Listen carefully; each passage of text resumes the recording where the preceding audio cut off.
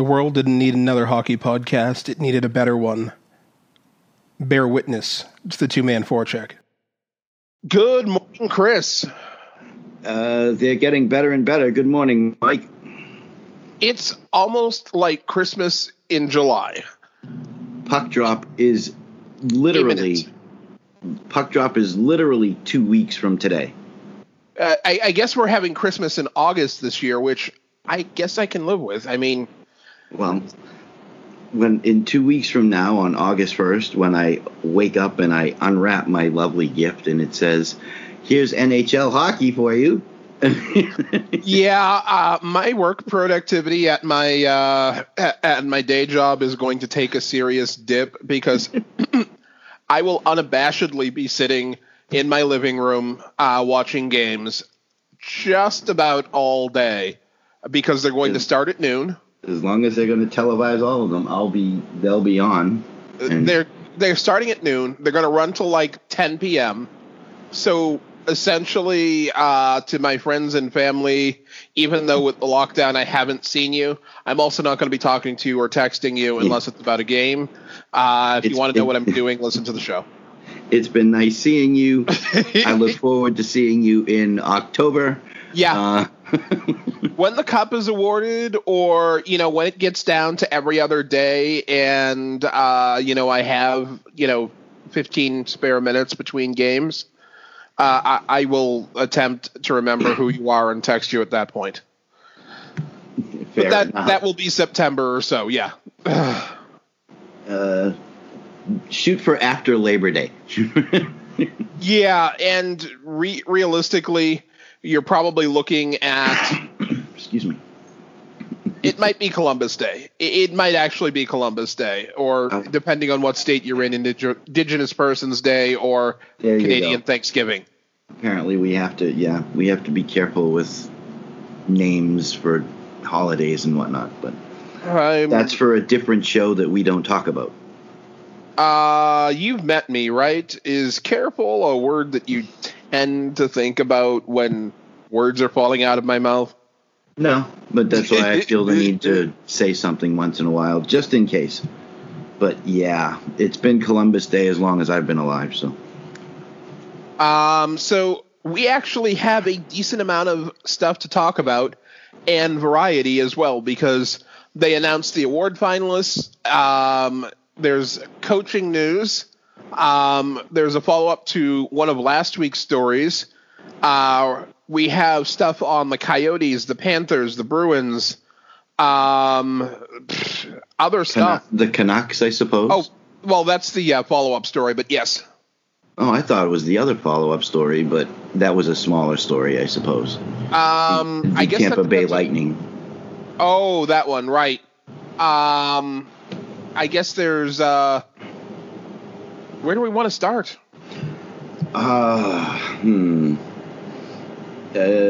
We could start with the training camp notes, and that would kill off one of the follow-ups.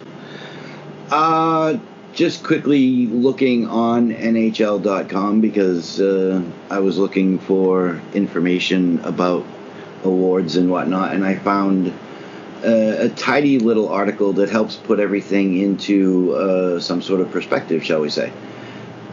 They released training camp notes for all of the teams, and apparently the new buzzword or buzz phrase is unfit for play or unable to compete, unable to participate or something. Yeah. And apparently there's a lot of that going around the league at this particular current time. And since the rule apparently in the NHL is that the teams are not allowed to talk about injuries and illnesses and absences in any kind of specific detail, as far as I can tell anyway, because they can say if somebody left practice or wasn't at practice, but that's it. So the big ones are like Rookie of the Year candidate Cale Makar left practice for the Avalanche. Starting goaltender jobs are up for grabs, apparently, in a couple of cities, Pittsburgh being one of them. And apparently Vegas is another one. I read something about Marc-Andre Fleury looking forward to competing with Robin Lehner for the starting job. Which, I mean, that's a big statement, and it ties into one of the Boston stories. But the follow-up one is when you scroll down to Tampa Bay Lightning, because we talked about it last week that Stamkos was out due to some kind of an injury. But on Saturday, he took part in practice with the Lightning for the first time. So he's back. He's on the line. Apparently, they skated. They started the full team practice. He didn't return for the second session, but he was skating with his line mates, Point and Kucherov. Worked with the first power play unit. It says, the quote here is, like we said, we've got a little bit of time before the start of games. Apparently they're starting on the 3rd of August. And all along it's about having him... I thought it was the 2nd, but yeah. Tampa's might be on the 3rd. It says here August 3rd, but it's all about having him ready for that time. Coach, that guy, John Cooper, said. He's had a couple of really good days, so now it's just a process. We're not going to rush anything, but it's a good sign that he lasted 45 minutes to an hour. So it looks like Stamkos is not only on the mend, but working back up to some sort of full game fitness. Scary for the rest of the NHL, because that line of Point, Kucherov, and Stamkos. Their whole offensive unit is terrifying. Legitimately terrifying. Ooh, wow. I'm not sure if we're going to be able to...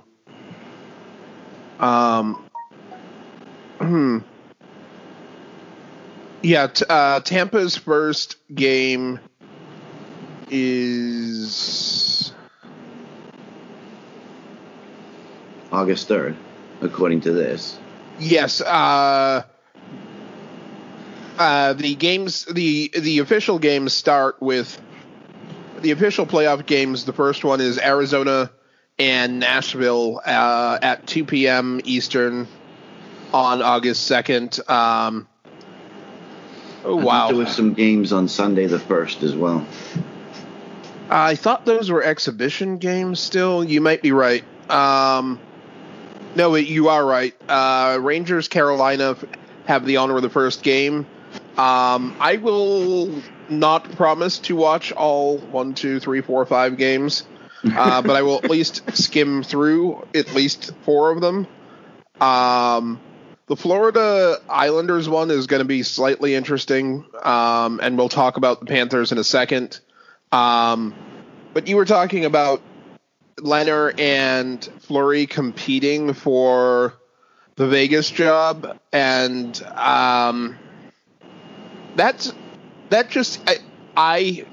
there are probably not 10 bigger fans of Robin Lehner as an NHL goaltender than the two of us here. Yeah. We have been talking about this guy for like 6 years. He was still in Ottawa at the time, He was still in Ottawa when we started talking about him. With Ben Bishop. Yes. And we were talking about him being at least as good as Ben Bishop, who I believe has either won a Vezina or been nominated for a couple of since then. By the way, just stop for a minute and think, where would Ottawa be if they hung on to one of these two guys? One or made a trade that was actually a reasonable exchange for the talents of these guys. Yeah. Because I don't believe that either of them was moved for anything useful. I'm trying to remember what the deals were. Yeah, they were. If I remember correctly, they were a little one-sided. Because Ben Bishop went straight to Florida. Bishop has been around now. He was drafted by the Blues, and then traded to St. Louis.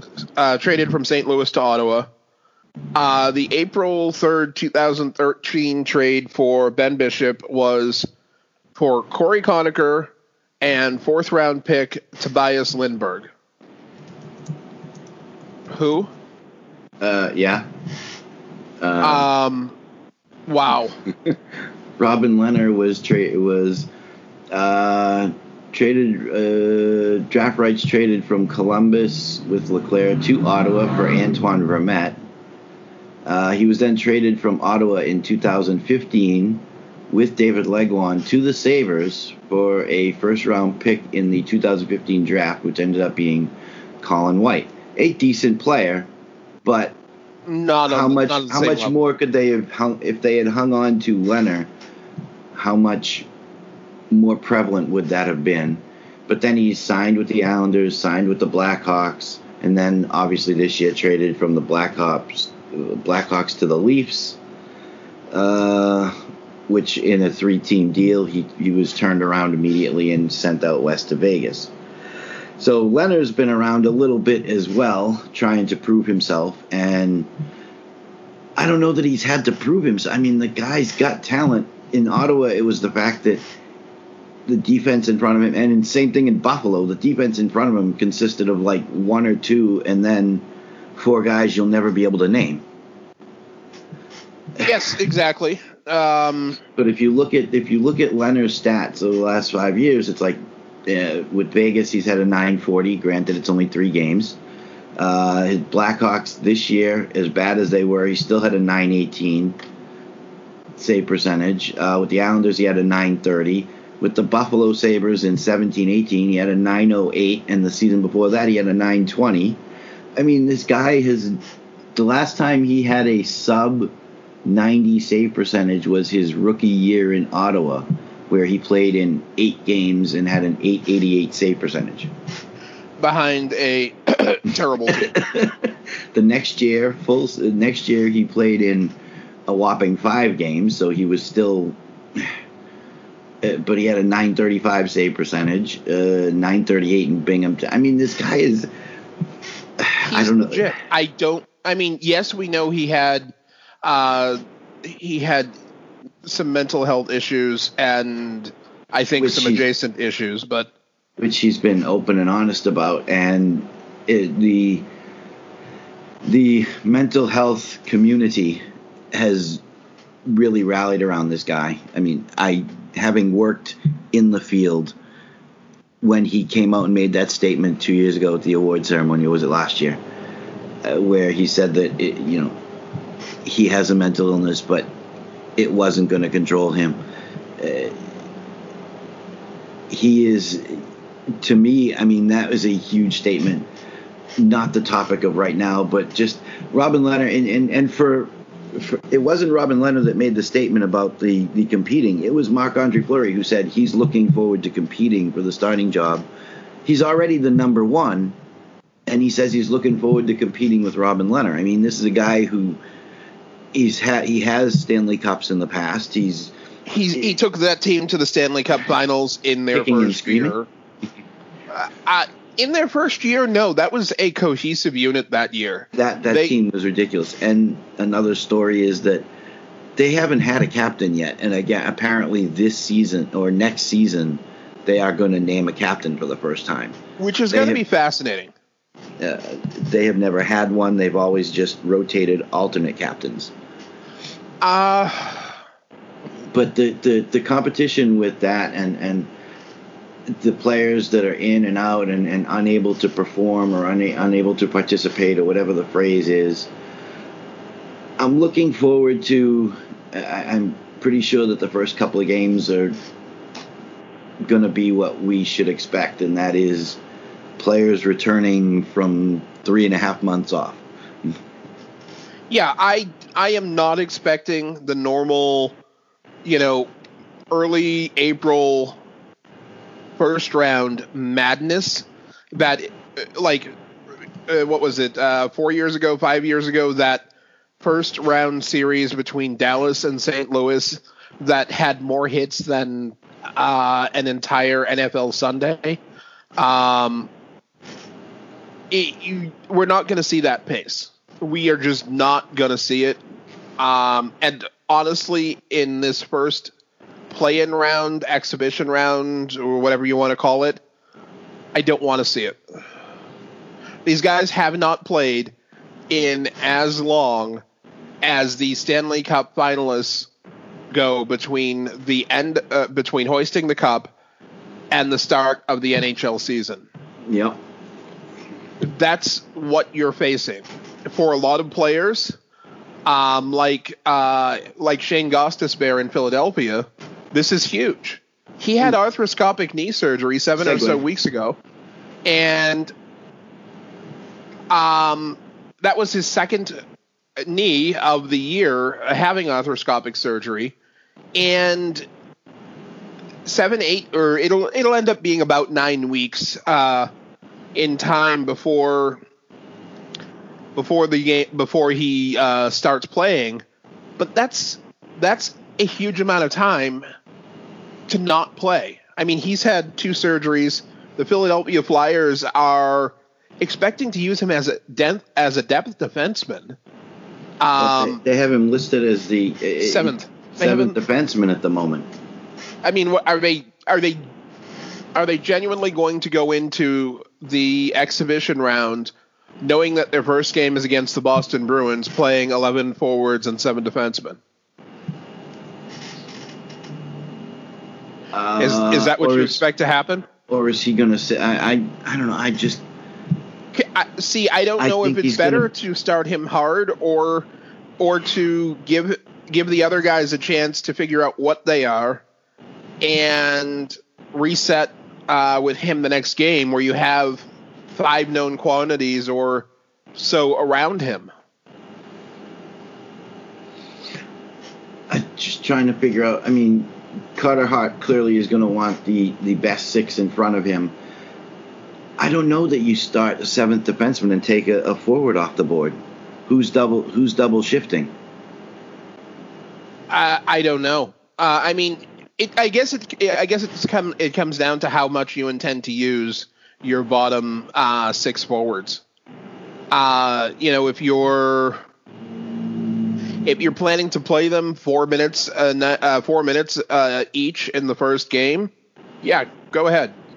11 and 7 it is, and have at it. If you're actually planning to play them 11, 12 minutes, maybe not, because then you're double shifting, you're rotating that third forward through a lot of time, and you're mixing up lines even before you start counting penalties, any sort of in-game injury, power plays, things like that. The thing is that if what I'm reading is to be believed from the Philadelphia Inquirer, the top 3 pairings are Provorov, Niskanen, Travis Sanheim, and Phil Myers, and then Robert Haig and Justin Braun. And apparently Mike Yeo, assistant coach, he's in charge of the defense there.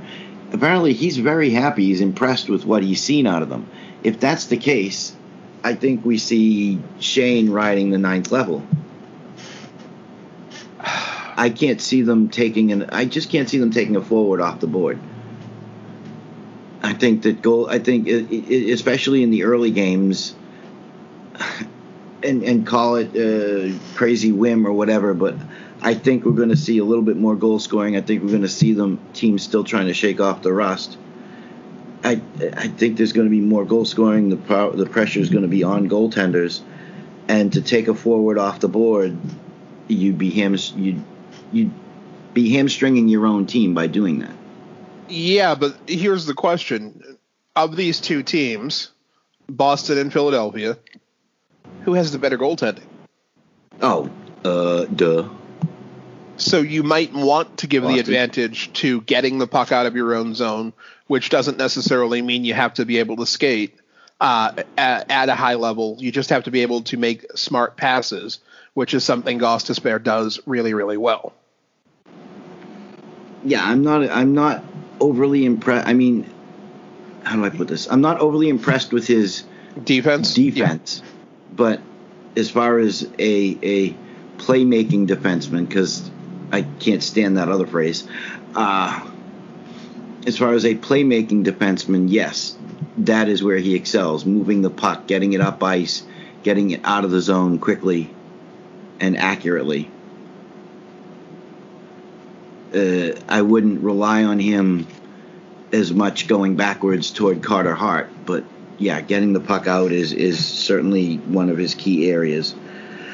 I don't know. I don't see it. If they go through the first game and decide that, okay, we need him, or do you do the reverse and use him and then decide in the second game, okay, maybe we should sit him, or does he play himself back into the top six?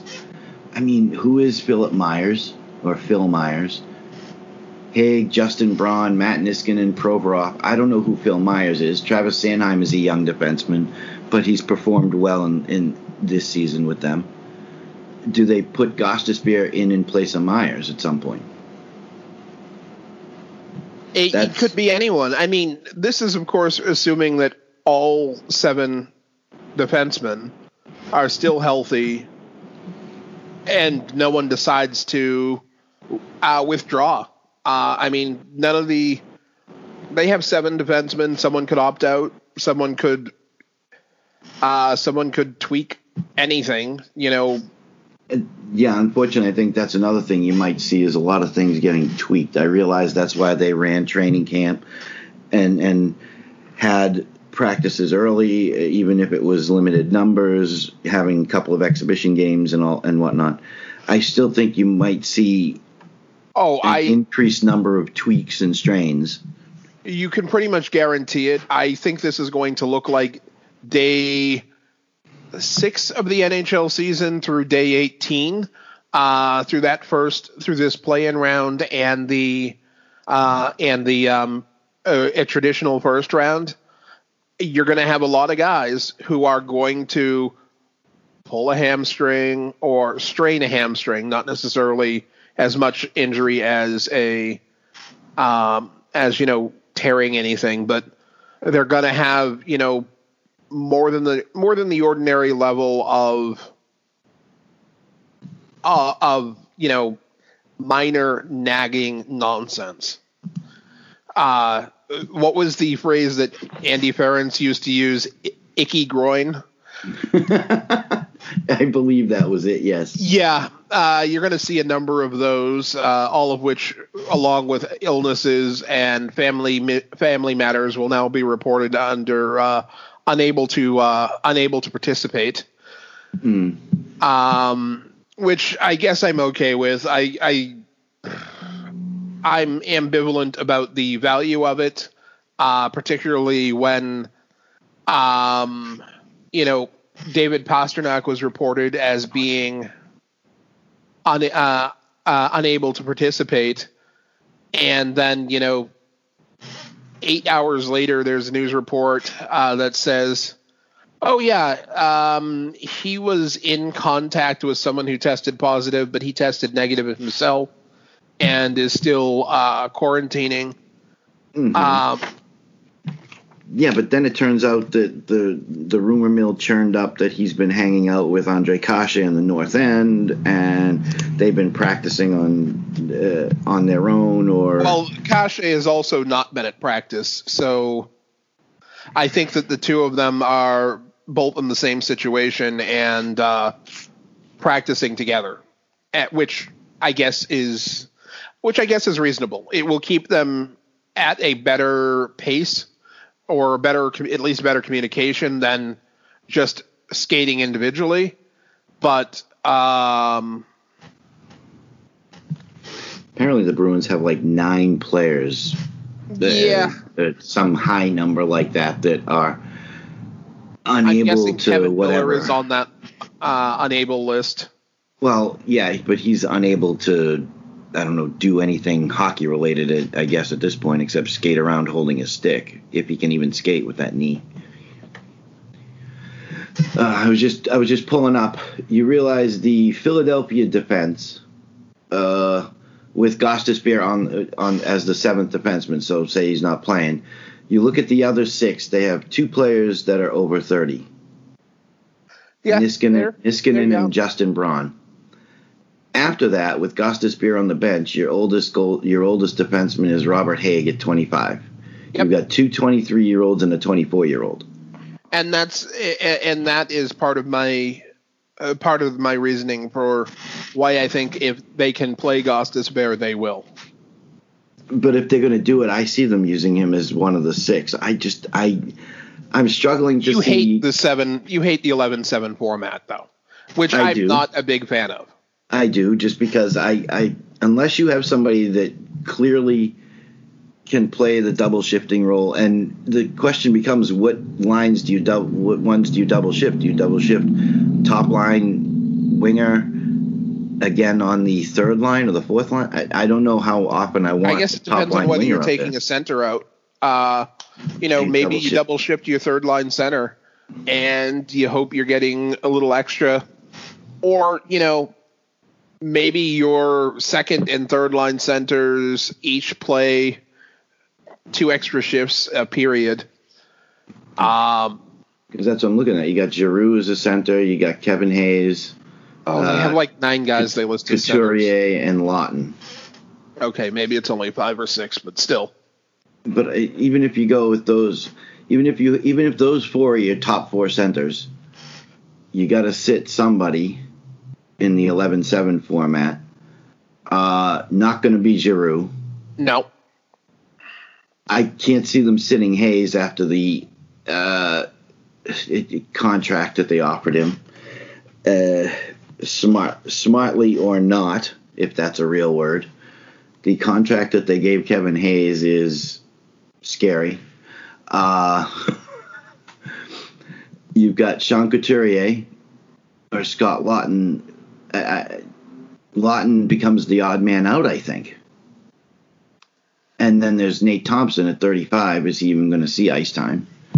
He's a really good penalty killer still. But he's solely a center, so that means somebody else. He's spent a lot of time on the wing. Okay. I know they only list him at center, but you go back to his time. Oh God, he's another one of those guys who's been everywhere in the league. But without a doubt, I've seen his name attached to like Montreal. He has attached to Boston at one point. Oh yeah, Boston was his first team. I think they lost him on waivers, but that's more than 10 years ago. I think he's probably played for 6 teams, maybe 7. I think he was in Dallas. He was out Bruins on the West Coast. A whopping 4 games. Islanders. Yep. For 2 seasons. Lightning. Yep. For 3.5 seasons. 4.5 seasons. The Ducks. And then he started. That's where he was out west. Then he started moving a little bit quicker because he's been with the Senators, Kings, Canadiens, and now Flyers. So yeah, he's a well-traveled veteran, and he's got 62 games of playoff experience. So it's not that he hasn't been. I don't know that he's won a cup. Not to my knowledge. It doesn't look like he's been anywhere where a cup has been won, but they've gone deep. He went 18 games deep with the Lightning back in 10-11. Oh, that would be the year the Bruins won. 17 games with the Ducks in 16-17. He's got a couple of deep playoff runs in him, so he'd be a valuable asset in the locker room. So yeah, I mean, who do you? That's why I don't like the 11-7. He's even got international experience. He played in the World Championships back in the 12-13 season. He played 10 games that year. That's a lot of international hockey for one season. He's covered North America pretty well, because you figure if he's been all the way down in Tampa Bay, he's been as far northwest as Alaska in the ECHL. And he also played for Seattle Thunderbirds in junior. This guy has been all around this great continent of ours. Yeah, I mean, he's played everywhere. But that's my point. Okay, if he's going to be... Oh, he's from Alaska, so playing in the ECHL, he was actually playing at home. Essentially. That's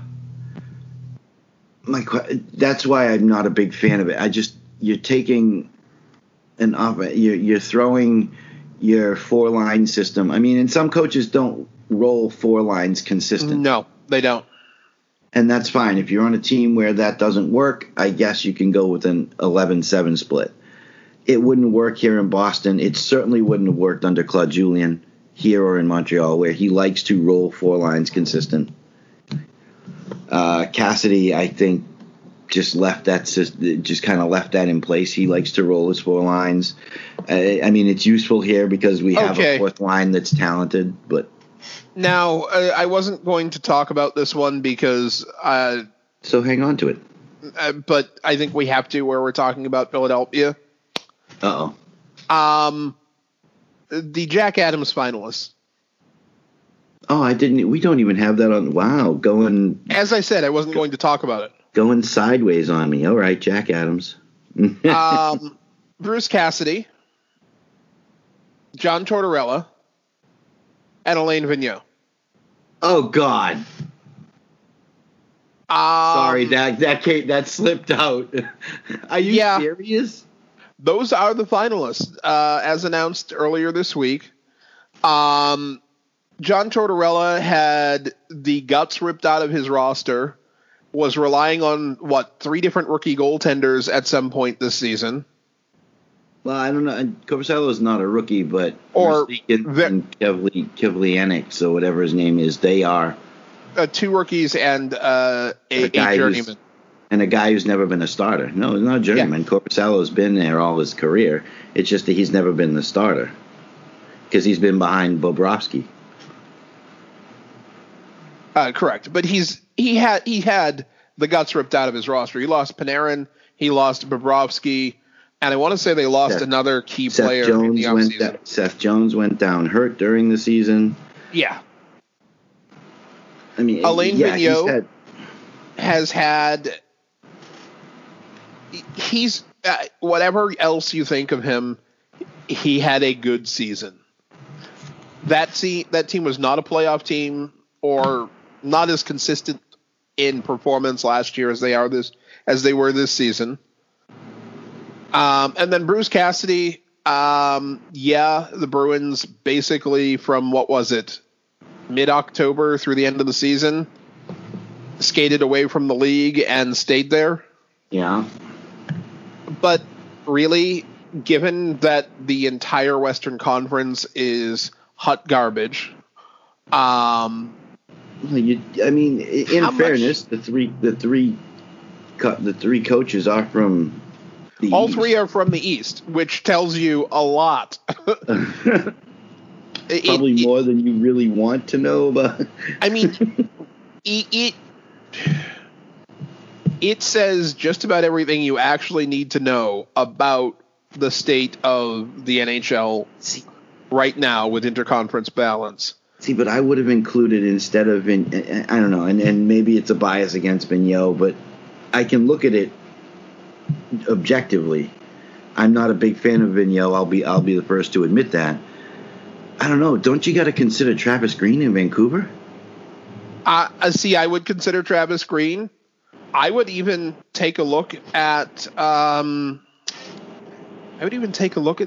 Hurricanes and talk about their head coach. They weren't just scraping into the playoffs as they did last year. They took strides. I don't know. I mean, whether you want to talk about John Cooper or not is up to you. They had a solid season. They had the second best points percentage at the pause in the East.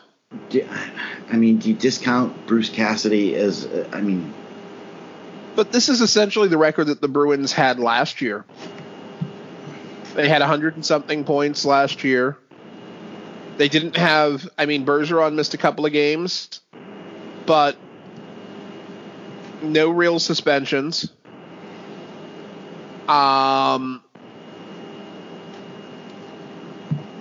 Pastrnak played 70. Marchand played 70. Bergeron and Krug each played 61, as did Krejci. Coyle played 70. DeBrusk 65. McAvoy 67. Corrali 69. Grzelcyk 68. Brandon Carlo played 67. Zdeno Chara played 68. That's the bulk. That's the bulk of your minutes and key minutes right there. As far as things go, you had Halak and Rask. The best goaltending tandem in the league this year.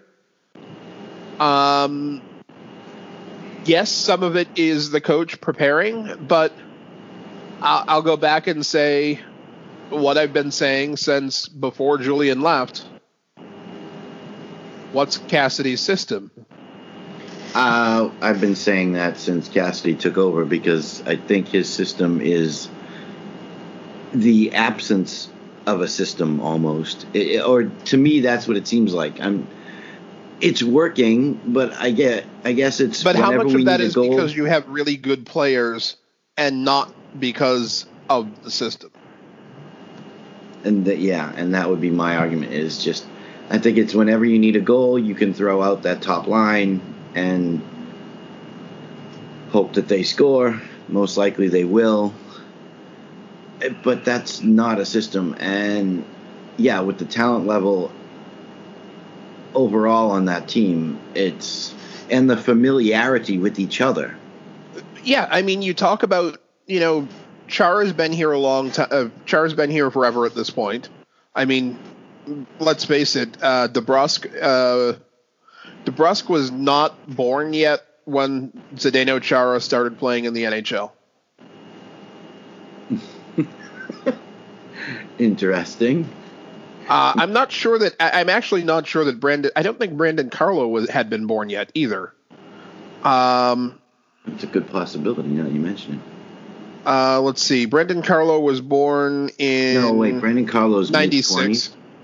He's only 23. He was born in 96. Jake DeBrusk was born in 96. Zdeno Chara played his first game in the 97-98 season. Okay, so hadn't been potty trained yet. Working on it. I'm looking for other possible coaches that could.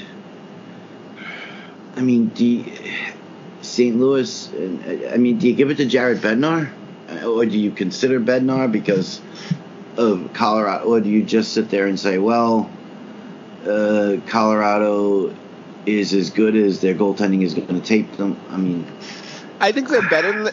Well, you have to remember Colorado had injuries to McKinnon and Mikko Rantanen. Makar missed time during the season. Mm-hmm. I think that even though the West Grubauer was out too. Back up there, Francouz was actually huge for a while there with Grubauer out. I think that given that the West overall sloshes when you look at it, much less. But that's not fair. I understand what you're saying, but that's not fair to the two teams. In my opinion, the two teams that really should be recognized. Yes, Vancouver's only got 78 points. They're third in the Pacific. But we're talking about Travis Green, a second-year head coach, coaching a predominantly mid-20s NHL Certainly franchise. The contributors, yeah. I mean, he's managing kids here. Or I think that Travis Green is. You could easily slide Travis Green in place of either Vigneault or Cassidy. I mean, it seems like the guy with the best record automatically gets a Jack Adams nod every year or almost every year, 4 out of 5. Mm-hmm. Given the health of the Bruins overall, I don't know that I don't know that the challenge was there, given that this team went to the Stanley Cup playoffs last year. There's not a lot of unknown. Final last year, Game 7. They went to Game 7. There's not a lot of turnover. There's not a lot of, having to reset. You haven't had huge injuries. I think the challenge that he faced is less than what Tortorella faced, even less than what Alain Vigneault faced. I hate to say it, but that's why I'm discounting Berube in St. Louis. And I would probably discount Cassidy, too. You won the Stanley Cup. You returned pretty much the same squad. Yep. And you're in the same position. St. Louis last year, Berube definitely needed consideration because of the last to first rebound. This year, though? This year they were consistently in the top three in the West. Yes. And the same thing with, as you say, Bruce Cassidy. You made it to the Stanley Cup final. You went to Game 7. You stretched it out as long as you could. You bring back pretty much the same squad with like one or two tweaks and the same goaltending tandem, and you've got the same result. You're top of the league. I'm not saying that Bruce Cassidy isn't doing a good job. I'm just saying that there are other. Where's the challenge? There are other head coaches out there that have had challenges in front of them that are succeeding, and that would be a Bednar, a Green. Is Vigneault? I guess Vigneault then. Philadelphia is second in the Metropolitan. Yeah, 89 points. And when as much as I don't like him, I guess you got to throw a little bit of shine his way. And on the Bruins, you've got Mr. Selke, you've got a defenseman who Hall of Famer Ray Bourque said is better than I was defensively. Offensively, it's not that close. Among your top four forwards, the Bergeron line and David Krejci, the lowest shooting percentage is 15.1. 15.1. And David Pasternak's is 17.2. That's over 1 in 6 shots going in for each of those four guys. Over 1 in 6. Okay. Pastrnak, didn't he tie for the Rocket Richard? He did with indeed. Ovechkin at 48 goals. He did indeed. 95 points in 70 games. That's an obscene number. Yes. Especially considering your number one, the center he's played the most games with, I believe at this point, Bergeron was out for 9 games. Plus the time flip-flopping back and forth to Krejci's line just to get other people going. But, yeah, I'm not seeing the adversity that separates really good from great, in my opinion. And I'm not saying he's doing a bad job. This is not a hate fest on Bruce Cassidy. I'm saying other coaches have had to do more with less. Yeah, and that's been my argument, and that's why I'm thinking you've got to consider guys like, and I don't know who votes on these things, but somebody like a Travis Green who's had to deal with. Cooper's team is 5th in the Metropolitan. Yep. So, yeah, or 6th actually in the Met. 81 points. Oh, no, so they'd be tied with Carolina, but I guess they're... Anyway, not a great record, 33, 22, and 15, but with what he's had to deal with, the injuries, the losses, and the way he's been able to keep that team going in the right direction, that's the type of stuff that I want to see out of a Coach of the Year candidate. Yeah. Okay. And like you said, Bruce Cassidy, I think that's the one choice we really got to question. Hey, I'll take Travis Green ahead of for excellence in execution. While we're talking Boston, yes, I mentioned early. We talked about earlier in the show.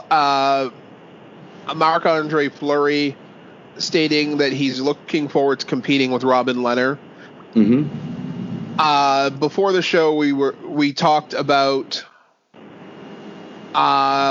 a similar situation here in Boston with Tuukka Rask saying he expects to share the crease with Yaroslav Halak. That's the story. That's the story I found, which I read too.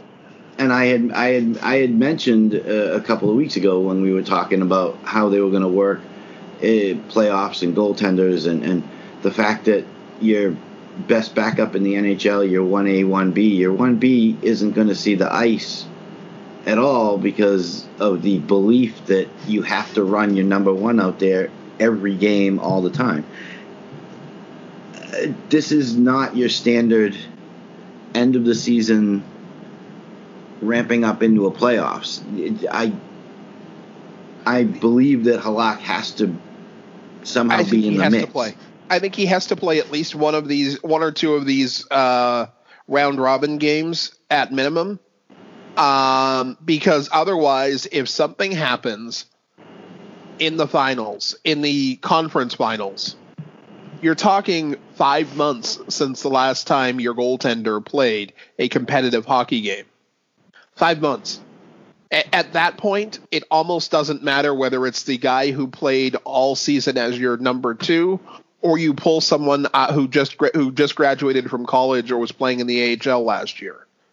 It almost doesn't matter because 5 months without competitive hockey as a player, not just really good practices, not just being along for the ride and being at ice level, but actually playing as a competitive player, is way too long to throw someone in. Agreed.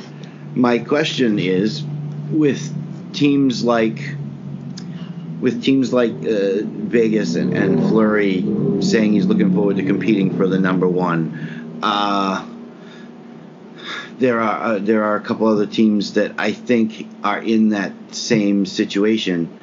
Is Rask being true and honest when he says this, or is he trying to somehow deflect that there might be a competition for the starting job here? I mean, is there a competition? I think if Cassidy did something like that, he would alienate 90% of the Bruins fan base. I don't think it's quite 90%, but yes, I think he would alienate a vocal percentage. There are Rask religion. There is a Tuukka Rask religion among the Boston fan base that is literally unable to contemplate the possibility that he could ever be wrong, at fault, or less than the best. What percentage of the fan base that is? Has he won a Stanley Cup yet? What? Yeah, he was part of the 10-11 season. I mean, they couldn't have won without him. Oh, well, he did such a fabulous job opening and closing the door. See, that's a valuable contribution. I mean, that's a non-standard hockey move. I'm downplaying the role that he served during the 10-11 playoff run. I'm terrible. That's a key contribution. Without that, some guy who's unused to doing that could tweak a wrist, maybe dislocate a thumb, and it's all over. Say Brad Marchand dislocates his thumb opening and closing the door, the Bruins don't win that cup. That's a very, very good point. Okay, so I should tweak the question. As the starting goaltender, as the number one, has he won a Stanley Cup? No. Okay, in fact, he's been in the crease for some embarrassing losses in the Stanley Cup Finals. Okay, just making sure. Back to your original question was, go ahead. Is there an actual competition? I think there has to be, regardless of what it's going to do to a vocal percentage of the fan base. If you're genuinely committed to winning the cup, you have to go with whoever is performing best right now. And the thing is, as it appears, these two genuinely get along. It's not like it's just a professional. These two share information. They work things out together. They when they're on the ice, if they spot something, they let each other. I mean, it's not a it's not always I'm the number one. Okay, the backup just goes in to face some rubber and that's it. Keep the guys going, whatever. I mean, these guys clearly work well together. I just think that in what I've seen in the past, the defense seems to perform better in front of Halak. There seems to be better communication. Halak's vision seems to be a little bit better. He lets them know. I think he communicates better. Yeah. I flat out think and I think that is Rask's biggest failing as a goaltender, because we've seen this going back to when, we've seen this going back throughout Rask's career. They communicated better with Thomas. They communicated better with Hudobin. You have these goaltenders come in as the number two, and they put up numbers very close to or even better than Tuukka Rask over long stretches or even full seasons. And it comes down to, you can see and hear them talking to the defense, the forward who comes back first, which is usually Bergeron, or, whoever's in that third, fourth line. And guys always know what's going on when that number two is in the crease. Or if it's not communication that's Rask's biggest detriment, it's almost certainly his belief that he's a puck handler and a skater. No, stop, no. Halak can play the puck. I've seen him do it. I've seen him screw up too, but Halak can handle the puck. Tuukka has tripped over his own feet. Literally. I've seen it in the game. He skated behind the net and tripped over his own feet. Hey, you know what? It was the lines on the ice that jumped up and bit him. Obviously. I mean, He literally was skating back to the front of the net and just up under, butt over tea kettle, boom, right down on his. It was like, no, stay in front of the net. Don't leave it. Now, there's no reason for you to go anywhere. Now, everything I said about this needing to be a competition is true. Yes. But remember how I said this before the show, that this goes back to something we talked about a few weeks back? Yes. Here's the thing that we talked about a few weeks back. I don't remember what week it was. It was probably at least 7-8 weeks ago. Mm-hmm. Tuukka Rask said next season, his last under contract, could be his last. I remember. We talked about it. If he's saying this to the media, not answering a question, but saying this, just a statement,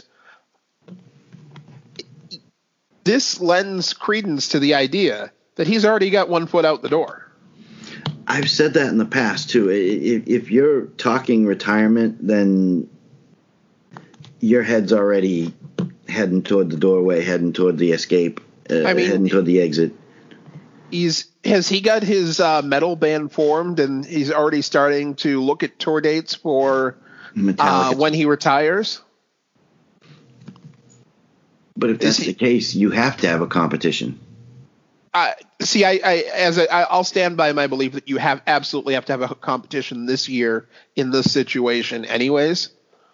Regardless of whether regardless of the gap between your number one, your number two. Mm-hmm. I think this training camp, you have to have a competition.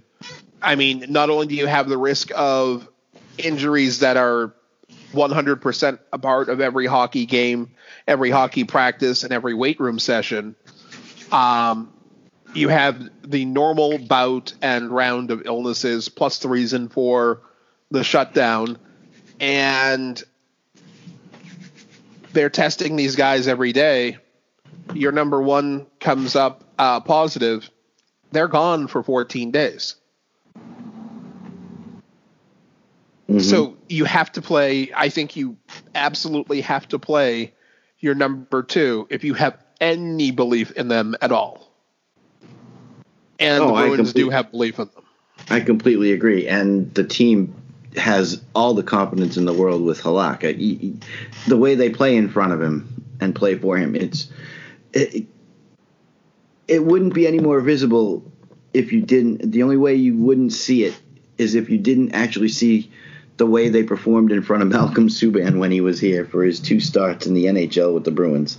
That was one of the poorest displays of Bruins hockey or team hockey, like playing together for every man on the ice. Yeah, I'm not blaming any one player on that during that game. It was everybody just did not play in front of him. They didn't show up. They took the night off, whatever.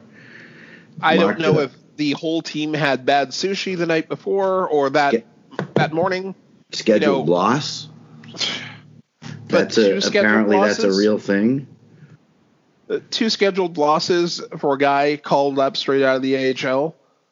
Yeah, that wasn't it. It just wasn't right. And it wasn't until he actually performed, if I remember correctly, the first period of both games, he was stellar. It wasn't until somewhere in the second period where a tipped goal got by him and suddenly the floodgates opened.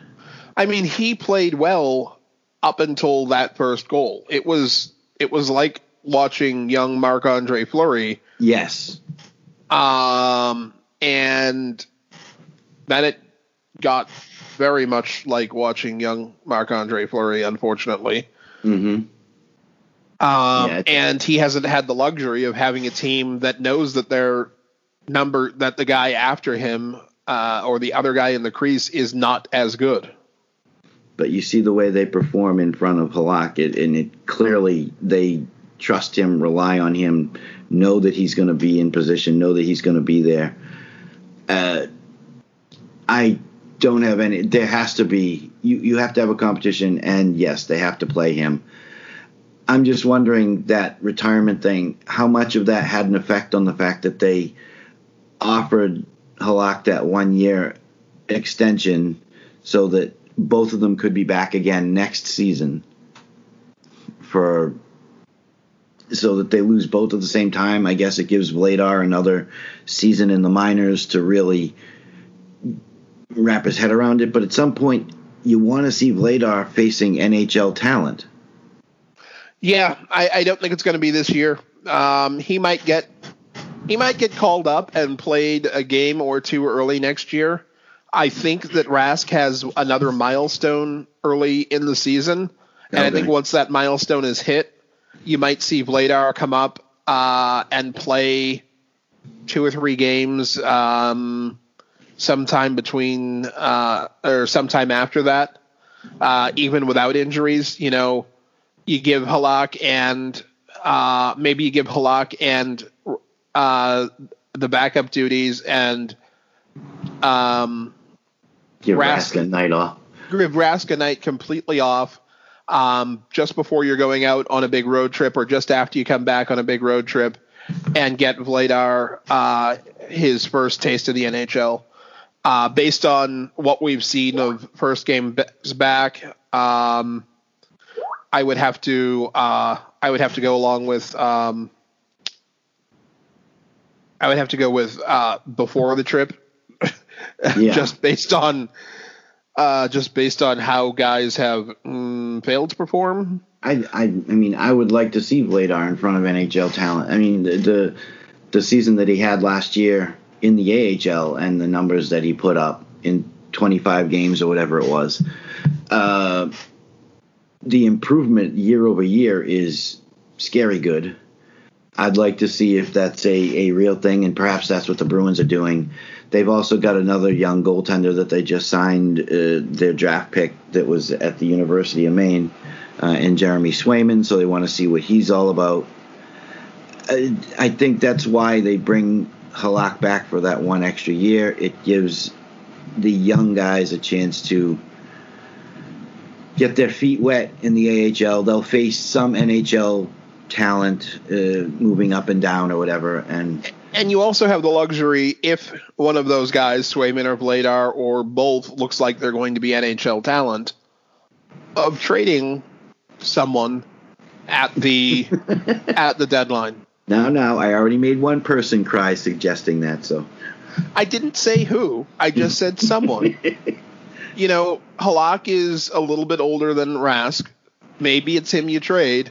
You pick up a second-round pick in exchange for him, or if the goalie market is really tight, maybe you get a second and a fourth, second and a third. Grown man crying in a sports bar. That really kind of was funny. Grown man. You're a terrible person. Terrible. That was a terrible thing I did. I believe his buddy was a Toronto Maple Leafs fan too. He was definitely from the Ontario region. I think he said at one point he had coached or scouted for the Marlboros. The Marlboros, yeah. Yeah. Mm-hmm. If you're still listening, hit us on Twitter and say hi and sorry. Not sorry, but sorry. Sorry, not sorry. The Reese's commercial. Yeah, we'll get you some. So, speaking of road trips, though, I guess we're heading out west, unless we're going to call it a day. But no, we've got enough we've got a little bit more to talk about. Oh, spectacular! Go. No, I'm just thinking the last two things that I can see on the docket are both mean that we have to travel to the western part of the country. Are you talking? It's just southwest or northwest. Oh, let's start in the southwest. I mean, we're already hot here. It's going to be entirely too warm and muggy in New England the next couple of days. Let's go for the dry heat. Well, one of my favorite GMs in the NHL and possibly in all of sport at this point, John Chayka, has been talking about. I love John Chayka. I've said it many times. Okay. Coyotes have a balance of playoff experience and motivated youth. What is motivated youth? I think he's politely saying our guys do not have their heads up their backsides. Okay, fair enough. According to this, though, they have the 15th youngest team among the 24 that will be resuming play in hub cities. 15th youngest. Does that mean that they're really young or really old? Because that's not exactly right in the middle. That's a weird designation. I don't quite figure out what they're trying to say. I tried to ignore it, so... But they have... the idea behind the article is that apparently Chayka is talking about the playoff experience and what they have. And they do have, and we were talking about this pre-show, they do have 3 players that have Stanley Cup winning experience. 4, but yeah. Oh, I'm sorry. I made the same mistake. Oops. Yeah, the writer of the article does it kind of funny. He talks about their coach having, and this is, which article is this again? This is the Arizona Sports. From the Arizona Sports Radio 98.7 website. Matt. They start talking about Tocchet having 1 cups, and then the next paragraph starts with, among these 3 players, there are 5 cups. Somehow, Phil Kessel, who is bundled with Rick Tocchet, and on the first pass through the article earlier, I made the mistake of thinking they weren't talking about him or including him in the number. But I agree with that. If you read the article, Kessel's name is basically tagged onto that last paragraph, starting with Tocchet, the 18-year NHL vet, won a Stanley Cup with Pittsburgh in 92, won 2 more as an assistant coach in 16-17. And then the last sentence, Kessel was on both of those teams. Then it dives into Richardson, Chalmerson, Goligoski have 5 cups between them. And then all of a sudden we jump back to Kessel again. It's like, okay, is he forgetting Kessel? Or is he downplaying the fact that Kessel had Stanley Cup experience as well? It's definitely downplay. I mean, when you're in the second half of an article about your coach, and let's face it, that he wasn't exactly invisible with just under a point per game in both of those cup runs and all 82 regular season games. Phil Kessel has one of the more laid back and self-contained personalities in the entire NHL. It's probably easier to get Bergeron to talk about himself, or to talk himself up than it is to get Phil Kessel to talk. Wait, Bergeron doesn't like to talk about himself. Yes. Oh, that would be the point. I get it now. Yeah. Than it is to get Phil Kessel to talk in the first place. But you know what? Whether you like him, whether you dislike him, he does his talking on the ice. And, 10 goals in 24 playoff games is pretty good. 23 points in 25 playoff games is pretty good. And wait, is that Rick Nash? Yes, that's absolutely Rick Nash. I'm actually not sure that Rick Nash had 8 playoff goals in his entire NHL career. Ah, okay. I mean, to me, the bigger picture of this, and like I said, Chayka comes out and makes a statement. I think he's trying to hype up his team, and that's what I think that a good GM should and could do that. But the bigger picture here is for a team to have 4 players on the squad and the head coach with Stanley Cup winning experience, not just being there, but these 4 players and coach have won Stanley Cups. They're going to be able to guide this team, guide the youth in all sorts and manner of things as far as how to handle themselves, how to conduct themselves, how to level themselves off so they're not too high on game day or too low. Just overall mannerisms and how to de-stress and every aspect of what they're going to be going through. And to me, the best part of this experience with those 4 guys, they did it in different places. They did it in different parts of their career. It's not like they all did it as NHL rookies or they all did it, in the 17th year of their career. Phil Kessel had been deep into the playoffs in Boston. He got his cups more than a decade into his NHL career. Was Goligoski a rookie or just a very young player in the Dallas Stanley Cup? Goligoski. No, I'm Goligoski trying to remember hasn't where won. No, it says that he has a cup. Then where did he win his cup? I don't remember. That's what I'm trying to figure out. He would have to have been a very, very young player if it was in the Dallas run. Alex Goligoski, although I keep forgetting he's old. No, you know what? He would have been in Pittsburgh too.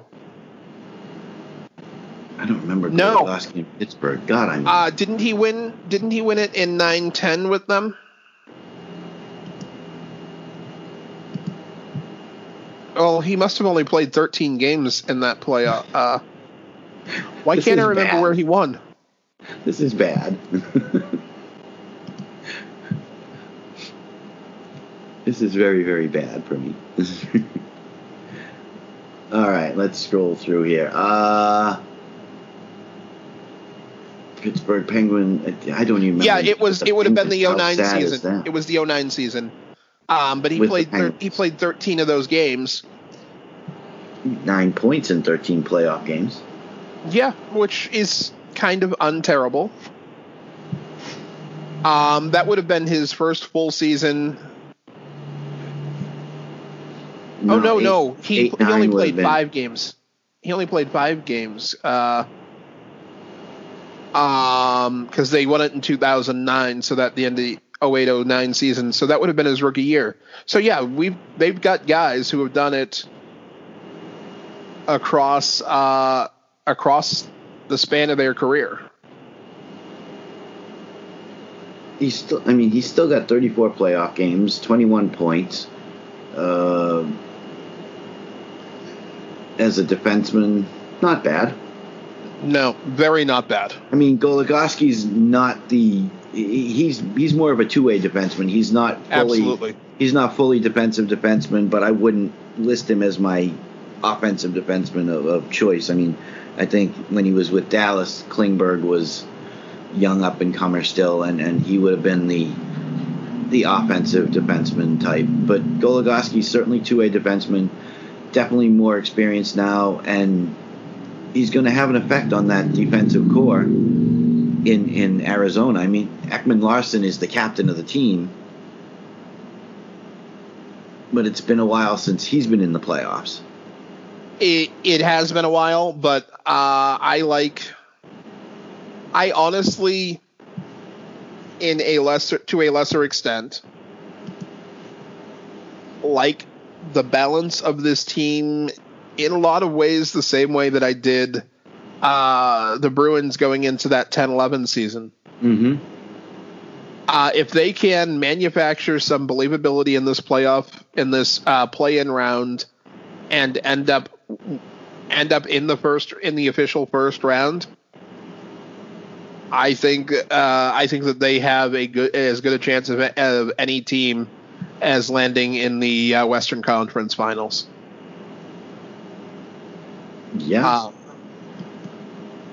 I'd be inclined to agree. I mean, and I'll say it right now: if St. Louis gets knocked out in either the in the first round, it's literally anyone's game in the West. Literally anyone's. St. Louis should be the heavy favorite out west, with maybe Colorado as number 2. But if they get knocked out, it's anyone's. It's open season, flat out. And the way Arizona has been playing this year has not been an up-tempo, outscore your opponents 5-3 or 6-4 or even 3-1. Their game all season has been defensive oriented. They're winning a lot of games 2-1. They're winning some games in overtime. Their goaltending has been, when healthy, solid. I think Darcy Kemper should have been a Vezina candidate if he had stayed healthy. I was saying that back in January. Back in December before he got hurt. Antti Raanta can certainly get hot depending on, and they're another team that I can see going the tandem route with goaltending as well. Sure. Because I like both goaltenders. I think Darcy Kemper has a slight advantage there.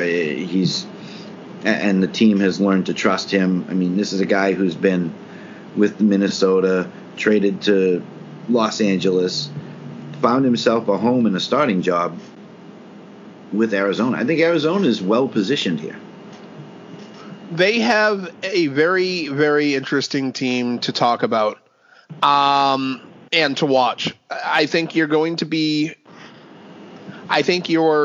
not doing yourself any favors if you watch games for the love of hockey if you don't watch at least one or two of Colorado's games in the play-in round.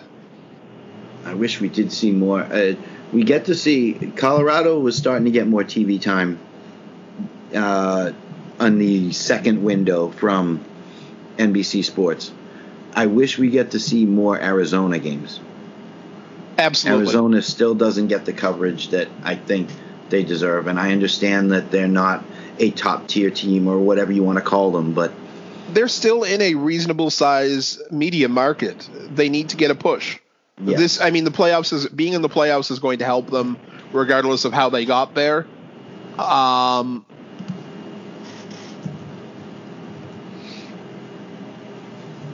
Yeah. And I honestly just love the fact that we're going to get to see the Coyotes playing. Absolutely. In the playoffs.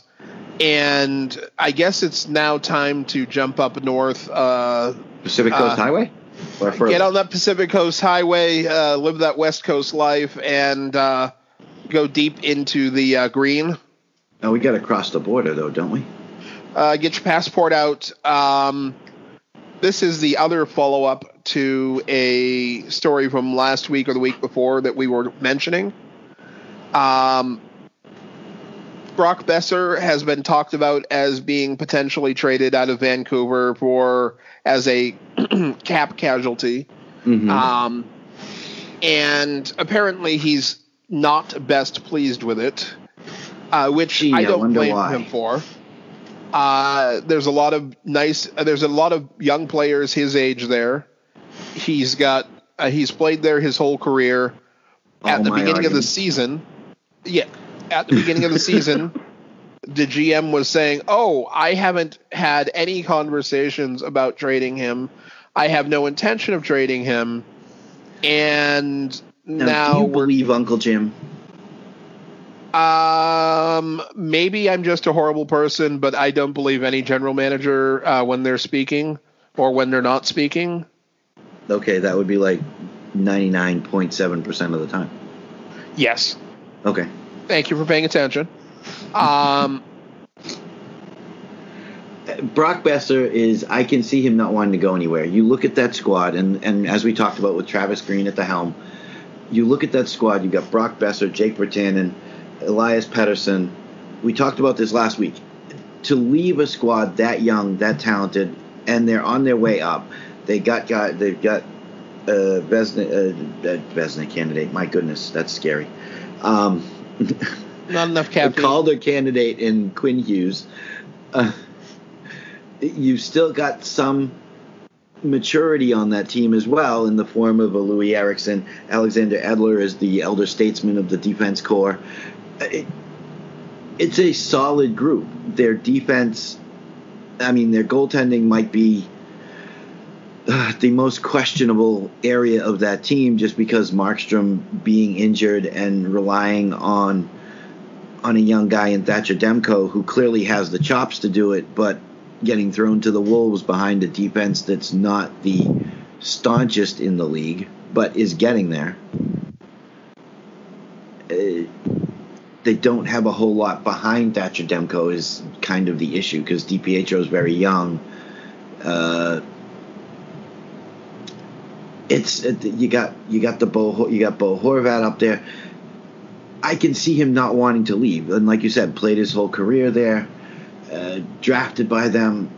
It's a good spot for him to be in, but it also makes him that much more desirable. His talent and his ability make him that much more desirable, and the contract being what it is also makes him a very attractive piece. So Benning's got to do what he's got to do. You can't argue with Jim Benning for at least listening to phone calls. No, you can't. But that doesn't mean it's going to make it any more enjoyable for Brock Boeser in the eventuality that he is traded.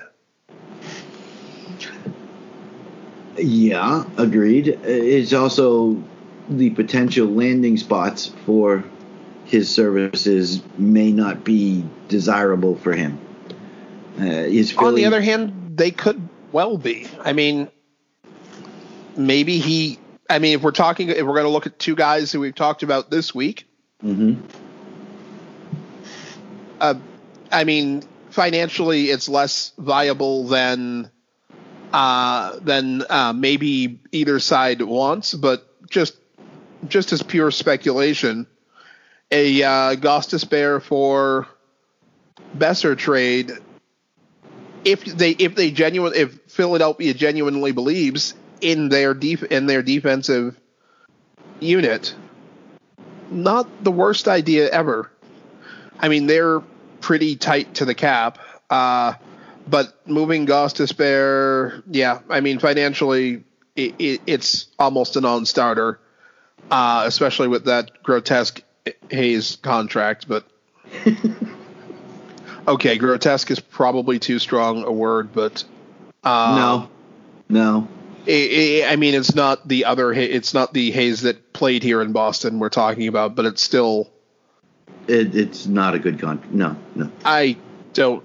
It's good for Kevin Hayes. It's great for his agent. But no. Sorry.